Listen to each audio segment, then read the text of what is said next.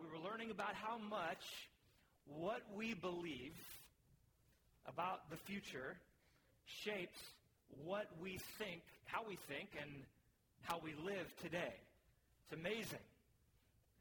Whatever we have in our mind about what's going to happen in the future truly affects the way we look at circumstances, the way we look at life, the way we make choices. And this is part 2. I want you to imagine for a minute that, especially you kids, if you're here, if I had 2 soda cans in my hand, one in this hand, one in this hand, and I was before you and I had them out and I squeezed them as hard as I could, and one of them I was able to crush easily with my incredible muscles. The other one, as much and as buff as I am, I was not able to get that thing at all, not even make a little dent in it. If you were looking at that, what would you assume? Well, you would pretty much make a quick assumption that one is empty and the other is full. One's got something in it, the other one doesn't. That's right. That's exactly right. Here's the principle of that. Inner strength is essential when you're under pressure. Inner strength, what's on the inside and how strong it is very essential when you're being pressured from the outside. And life is full of pressures.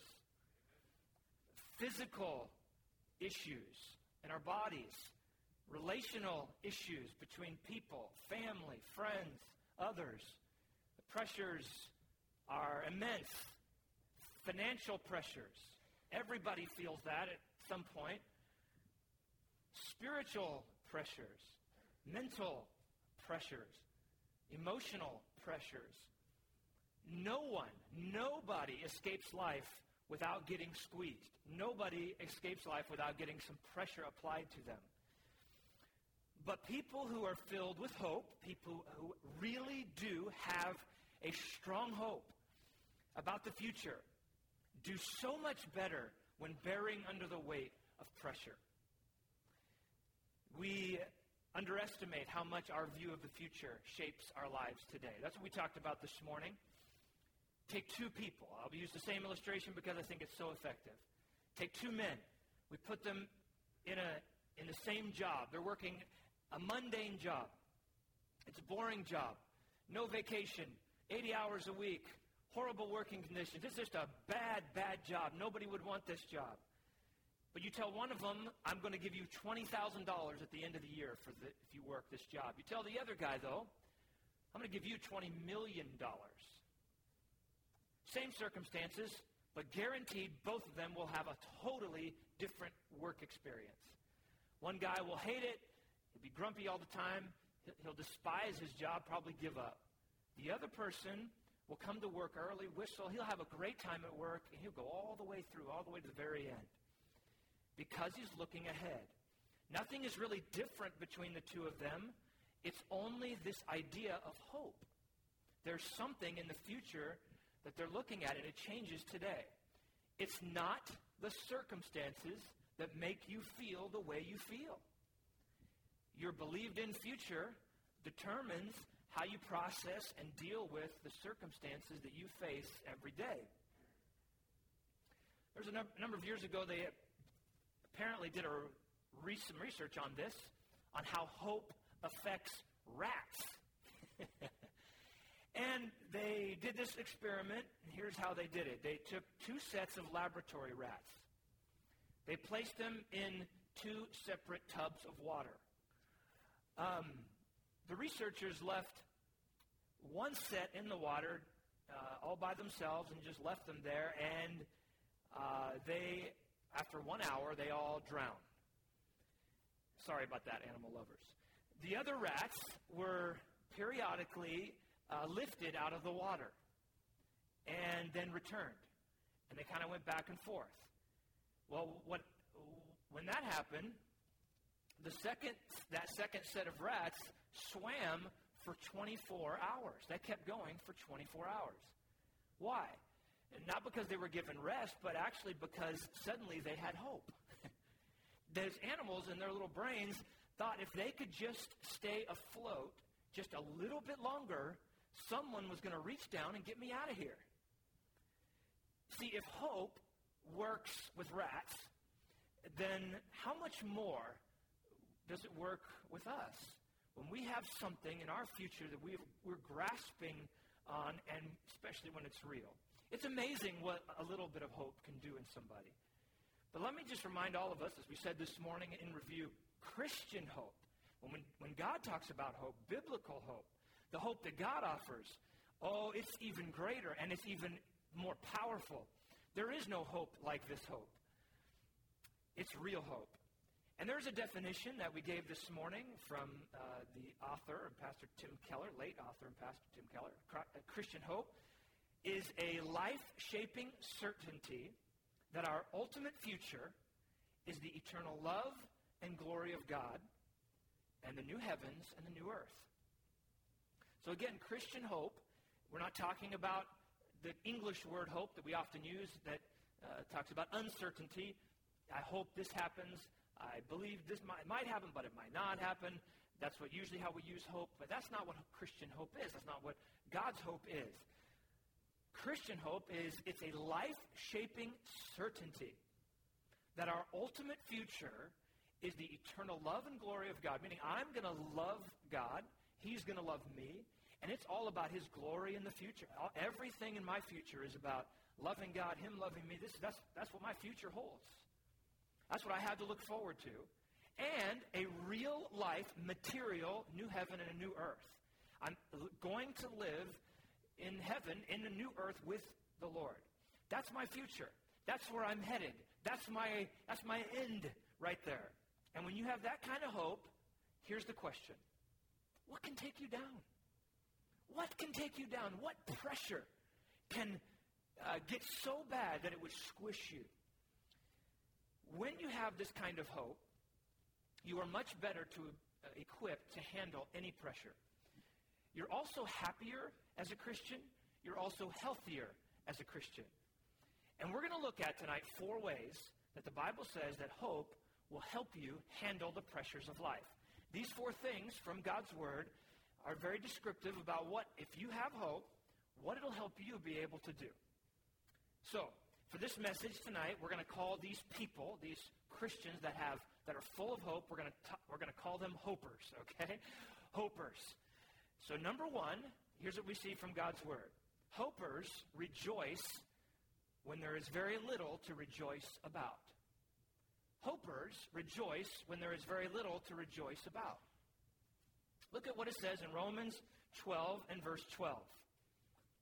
Rejoicing in hope. Rejoicing in hope. Patient in tribulation, continuing instant in prayer. All right, so in Romans chapter 12 here, we're diving into the middle of this rapid-fire list of Christian commands.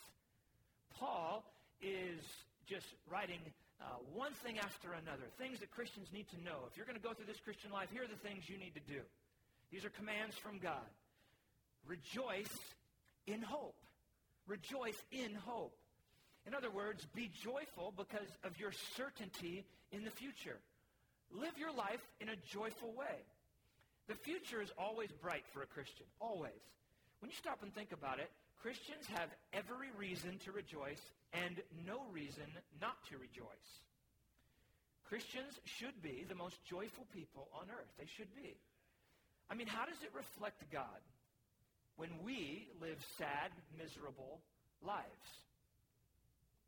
Have you ever seen or been in contact with a battered, abused wife? Some of our law enforcement guys have probably been there too often. Have you seen a battered, abused wife? Well, if you look on her face, you're going to see that they rarely smile. They feel trapped. They're miserable in this situation. It's heartbreaking, and there's so many other features, so many other things you can just see written all over them, just misery and pain. But here's my question. For us, as the bride of Christ, has he ever been an abusive husband to you? Is he hateful or is he harsh toward you? Let me help you answer that question.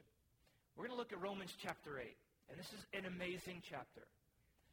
And this is God's love pledge to his bride. We're going to start in verse 35 and pick it up there. I mean, we could literally read the whole chapter, but let's just look at these few verses.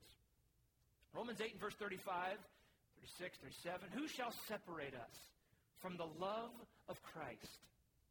Shall tribulation or distress or persecution or famine or nakedness or peril or sword? As it is written, for thy sake we are killed all the day long. We are counted as sheep for the slaughter. Nay, in all these things we are more than conquerors through him that loved us. I love that more than conquerors. It means super conquerors. It doesn't mean it means you can go through anything in life, not just in a little way, not just bearing it, but actually with momentum. I love what one commentator said about this verse. He said, in Christ, we make slaves out of our enemies and stepping stones out of our roadblocks. That's how we can live. No matter what bad thing happens, God can use it in our life for something amazing and something good. Verse 38, for I am persuaded, Paul says, that neither death, nor life, nor angels, nor principalities, nor powers, nor things present, nor things to come, nor height, nor depth, nor any other creature. He threw that part in just in case he forgot anything else, nor any other thing created at all. You cannot think of anything shall be able to separate us from the love of God, which is in Christ Jesus our Lord. Now, does that sound like an abusive husband? Sure does not. God says that nothing can separate us from the love of God. He even gave all these lists of earthly things, spiritual things, future things, every category of things. None of them could separate us from the love of God. See, life may not be how you want it to be at the moment. But that doesn't mean God has taken his love away. Now, I know that there are big things in life that are very, very painful. I fully understand that.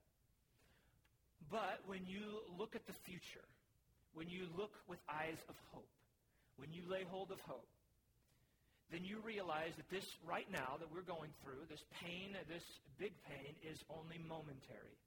It's temporary.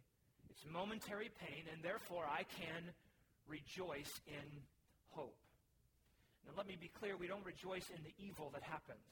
We're not rejoicing in the bad thing that's going on. We don't rejoice in all the bad stuff, but we rejoice in hope, it says. You're looking ahead. You're this certainty about the future, and you can rejoice in that. You can actually be joyful. This is not faking it. This is real. Sometimes you might feel like you're faking it, but it's not faking it. As a Christian, we know the future, and it's hope. It's hope. This is not blind optimism. It's not denialism. It's calculated. It's calculated hope. I'm certain my future is in the hands of a loving God, and therefore I am not moved. Even if I go through trouble, I'm going to be okay. Johnny Erickson Tata, a quadriplegic. She's bound to a wheelchair, and she has been since she was a teenager. She suffered some huge depression in the early years because she just was so devastated by this accident and wondering why God would let this happen. And then one day something changed, and it was hope. God came flooding in and she realized that this was given to her as something that she could use for God's glory. And here's what she said. This is her quote, one of her quotes. She says, God has chosen not to heal me, but to hold me. The more intense the pain, the closer his embrace. See, here's what Johnny did in that moment. She learned to rejoice in hope, to thank the Lord for holding her even though she doesn't have the healing right now. And by the way, Johnny will have the healing someday. And she talks about that. In heaven, I'm going to throw off this wheelchair and I'm going to run to Jesus. Really, folks, is there anything that can take down a Christian? Paul tried to list everything he possibly could think of in every category of things There is nothing. There is nothing. And after reading that list in Romans 8, I can't think of one thing that's big enough to separate you from God's care. We are not victims. We are victors. So that's the first. Hopers rejoice when there's not much to rejoice about. But number two, the Bible says that hopers are believers who rise above doubt. Hopers are believers who rise above doubt. Romans chapter 4 and verse 18.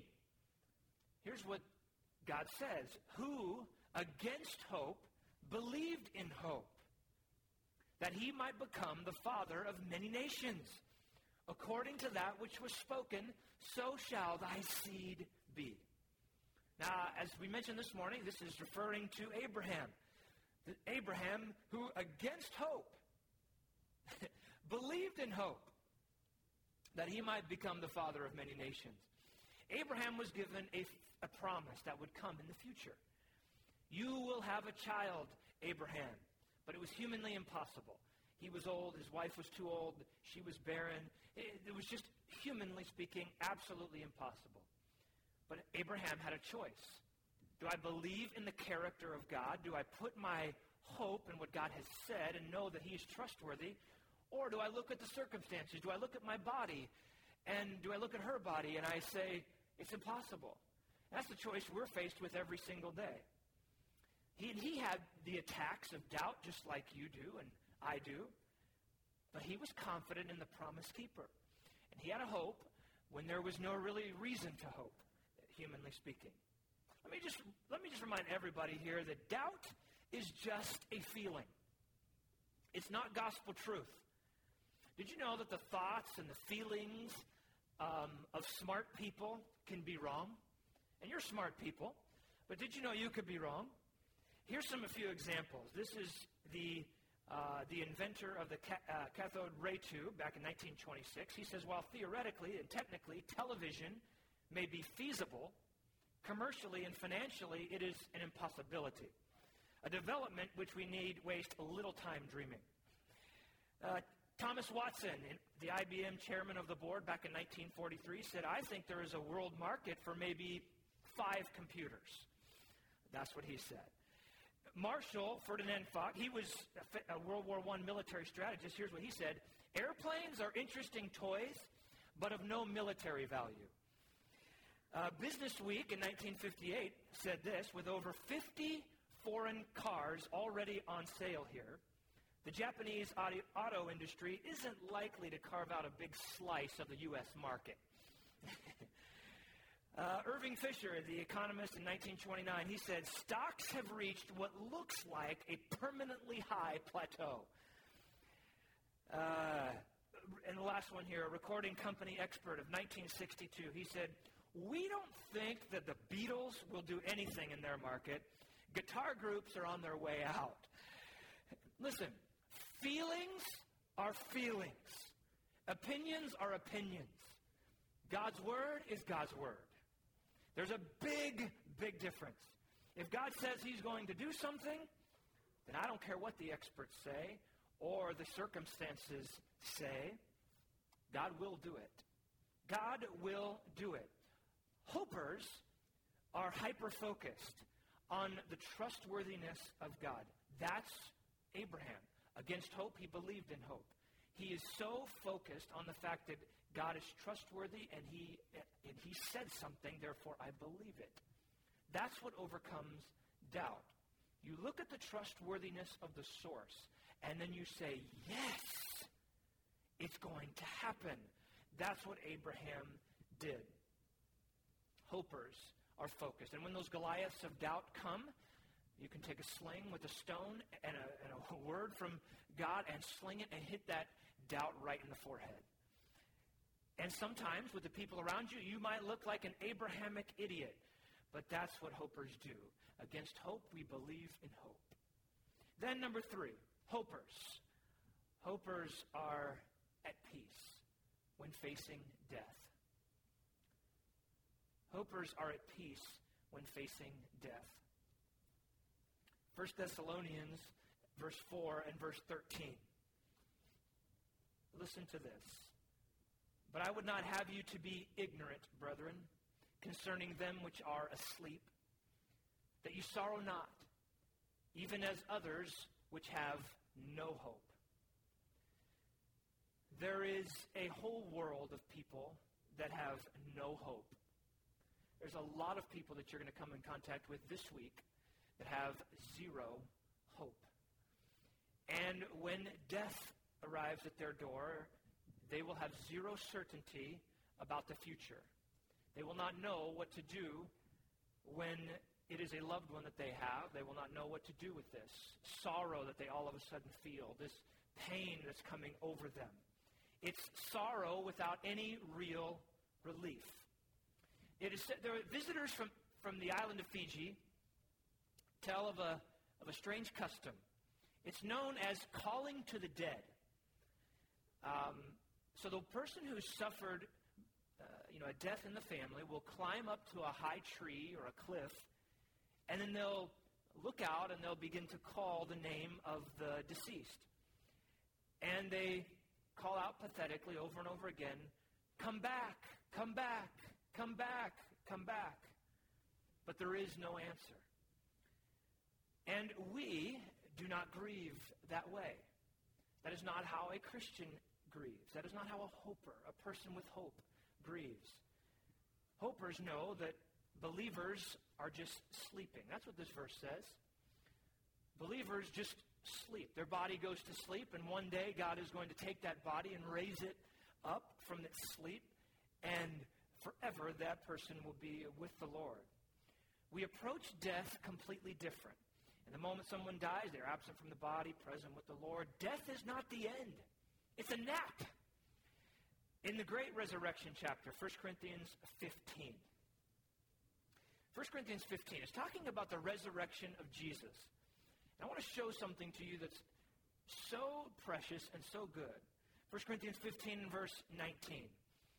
Paul said, if in this life if in this life only we have hope in Christ, we are of all men most miserable. If the only hope that you have is just here, like we're just going to get together here at church and have a good little time, we're going to sing a few songs, make everybody really feel good, just a little bit of feelings, then that's basically what Paul says is you're actually just miserable. If Jesus didn't rise from the dead, and if all it means is we have a nice time here, there's really nothing to that. But here's what verse 20 says, "But now is Christ risen from the dead and become the first fruits of them that slept." There is that word sleep again. Believers, when they die, they go to sleep.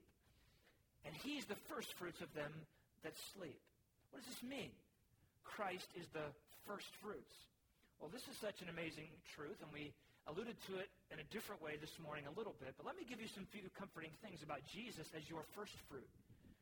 In the Old Testament, the offering of the first fruits was when the people would bring one sheaf of grain, and they would bring it to the Lord as an offering.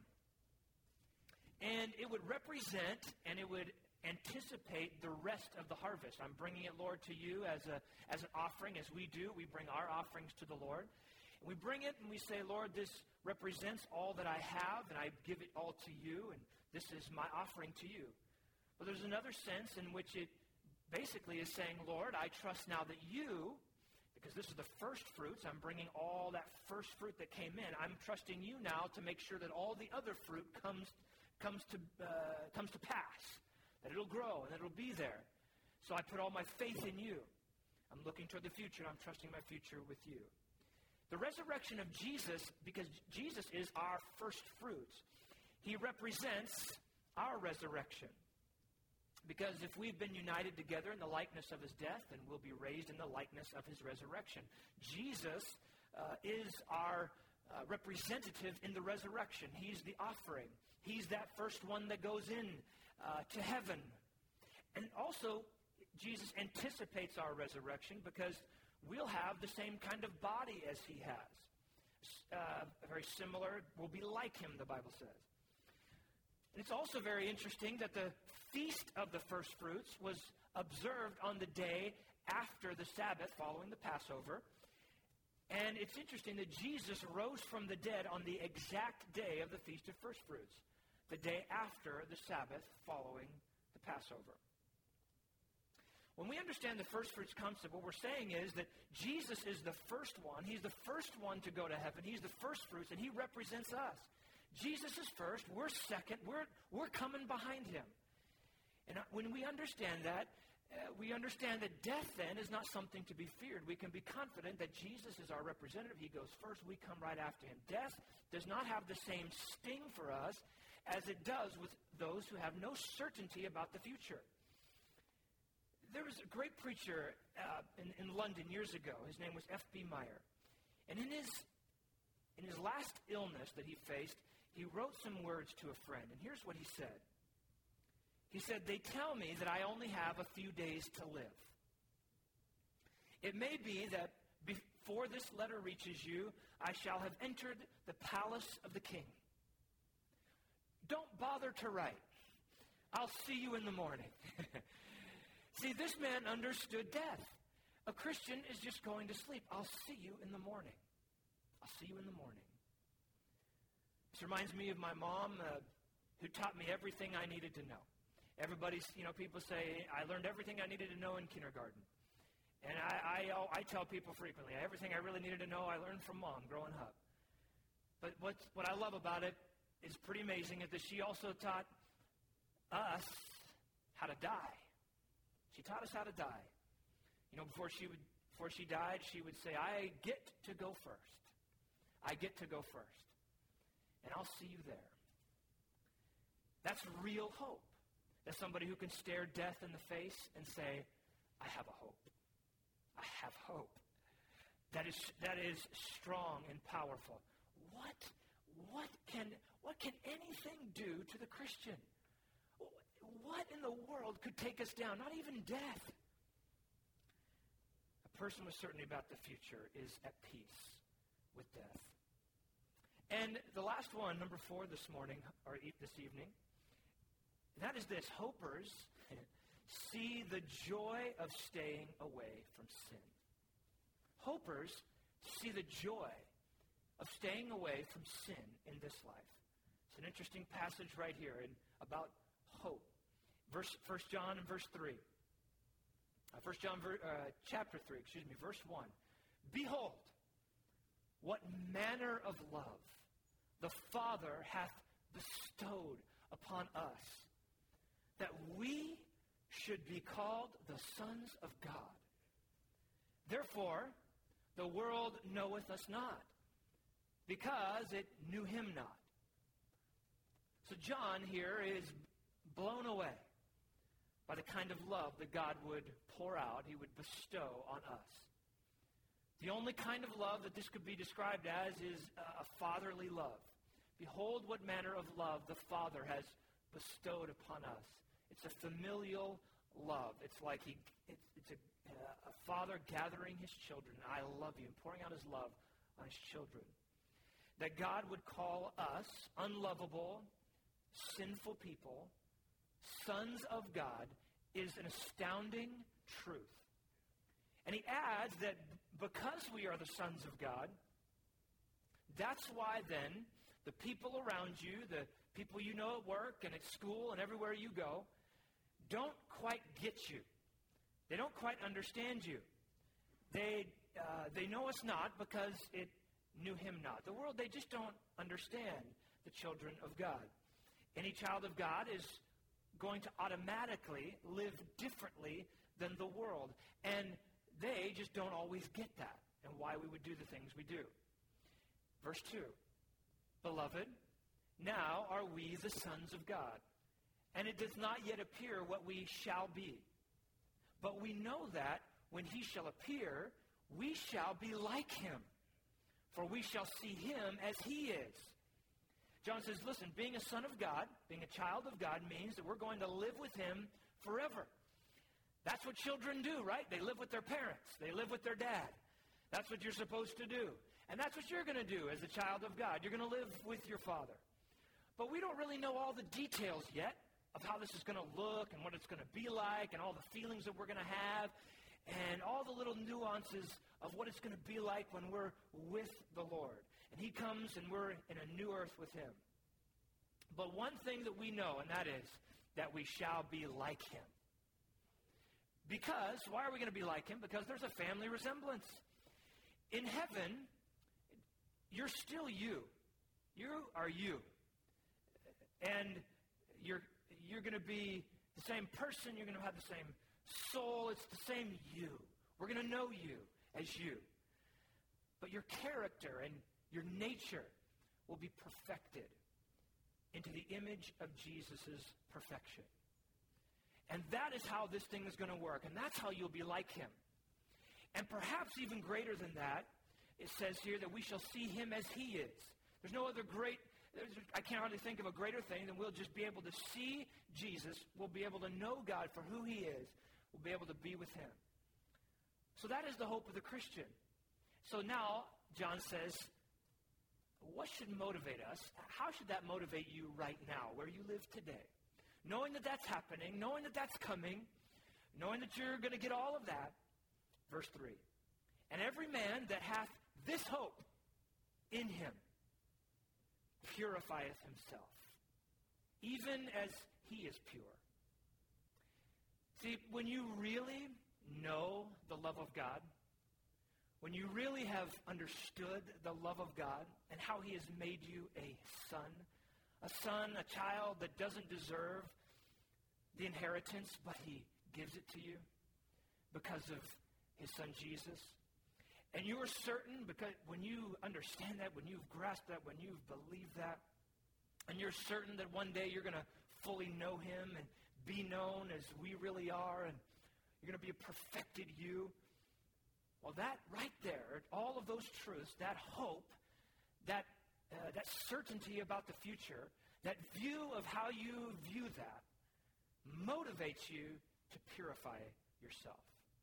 It should motivate you to get started now. See, you automatically want to start cleaning up your life because you already have this inner desire. I am a child of God. I am a child of God. I am his son. There should be a family resemblance even now. The world should be looking at me saying, I don't really recognize you. I mean, I don't understand you. If they understand us too much, that's a problem. Knowing your name makes you step up your game. That's what I'm talking about. Knowing your name, that you are a child of God, I'm a child of God, should make you step it up. We don't purify ourselves to become a child of God. We are a child of God, which makes us and motivates us to want to purify our lives. I had a conversation with a new believer this past week. I was sitting with he and his wife, and he was describing to me how he used to be so cruel to people, how his previous years that he had lived, he had made bad choices. He was mean to his wife, and just a bad dude, making very, very poor choices. But he said he doesn't understand it now that he's accepted Christ. I mean, this man is radically saved. I mean, everything has changed. He is a new creature in Christ. You can see it written all over him. But he doesn't understand it now. Because now he feels guilty when he starts even thinking about going down the wrong road. He said, it's gotten so much that even this past week, I wanted to have a surprise for my wife. It was her birthday. So I wanted to have this little surprise thing for her. And I couldn't keep the secret because I felt like I was lying to her. And it was just so hard for me. I didn't want to lie. And I just laughed, and he understood. But it's amazing how much we shift once we're in the family of God. It's amazing how life changes. It's amazing how we start to think and how much more sensitive we are to sin and the things that bother us that didn't used to bother us and the things that should be bothering us. See, once we really understand the love of God, then we want to be like our Father, like our Dad. You've heard it said that the most miserable person in the world is the child of God living in sin. That person is way more miserable than the unbeliever who's living in sin. A A child of God can never truly be happy living away from God, living away from his dad, living away from his father, like that prodigal son. We need to thank God for those feelings of guilt, really. It means that Jesus is living inside of you. So let me just ask you tonight, do your choices look like your Father's choices? Do you work at making yourself, keeping yourself pure? That's what this verse says. And every man that hath this hope in himself purifieth, or it purifieth himself even as he is pure. Purifieth himself. You got to work at it. What characterizes your life? Purity, good morals, kindness, truth, love. Those are the things that our Father is all about. That's who he is. And that should be reflected in our life. If we're not interested in obeying God's word, then we don't yet understand God's love for us. People who get this whole thing and live in certainty about the future, they will purify themselves. I want to leave you this story here about this. It's a true story from the Middle East. Two Bedouin young men. They got in a fight. And one of them was killed in this fight. And knowing the customs of their people, he knew that the avenger of this family, the avenger of this man, would be coming after him very soon. And so he made his way across the desert. He beat it across the desert. He came to a sprawling tent of the sheikh, the tribal chief. And he came to the tent opening, and he called out for the sheikh, and the sheikh came, and he said, "Sir, I am seeking asylum based on the custom of our people, if I tell the truth, and getting to protection of the chief." And so, as is their custom, the sheikh grabbed one of the guide ropes of the tent, and he promised under God to give this young man asylum, to give him protection. Well, the next day, the pursuers came and demanded that man release this young man. And the sheikh said to them, "I will not release him. He is under my protection, and I have given my word." But they said, "You don't know who he killed." And he said, "It doesn't matter." And they said, "He killed your son." At that moment, the old man fell to the ground, visibly shaken by the whole situation. And after several minutes, though, he rose up and he looked them in the eye and he said, "Then this young man shall become my son. And everything I have will one day be his."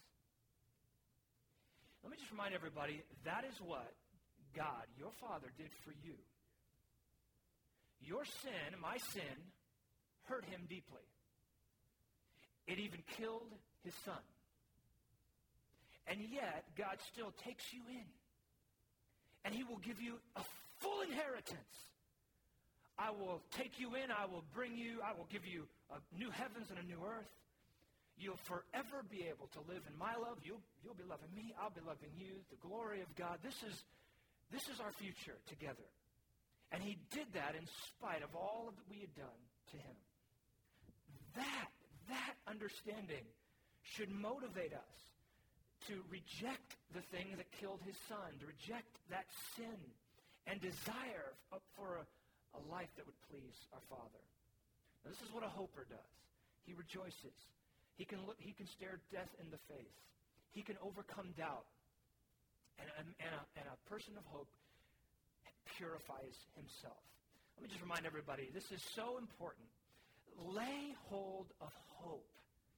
This is how we live a happy life. This is how we live a healthy life. This is how we live the Christian life that God wanted us to live. It's how early Christians dealt with everything that they were facing, and all the persecution, and all the squeezing, and all the pressure.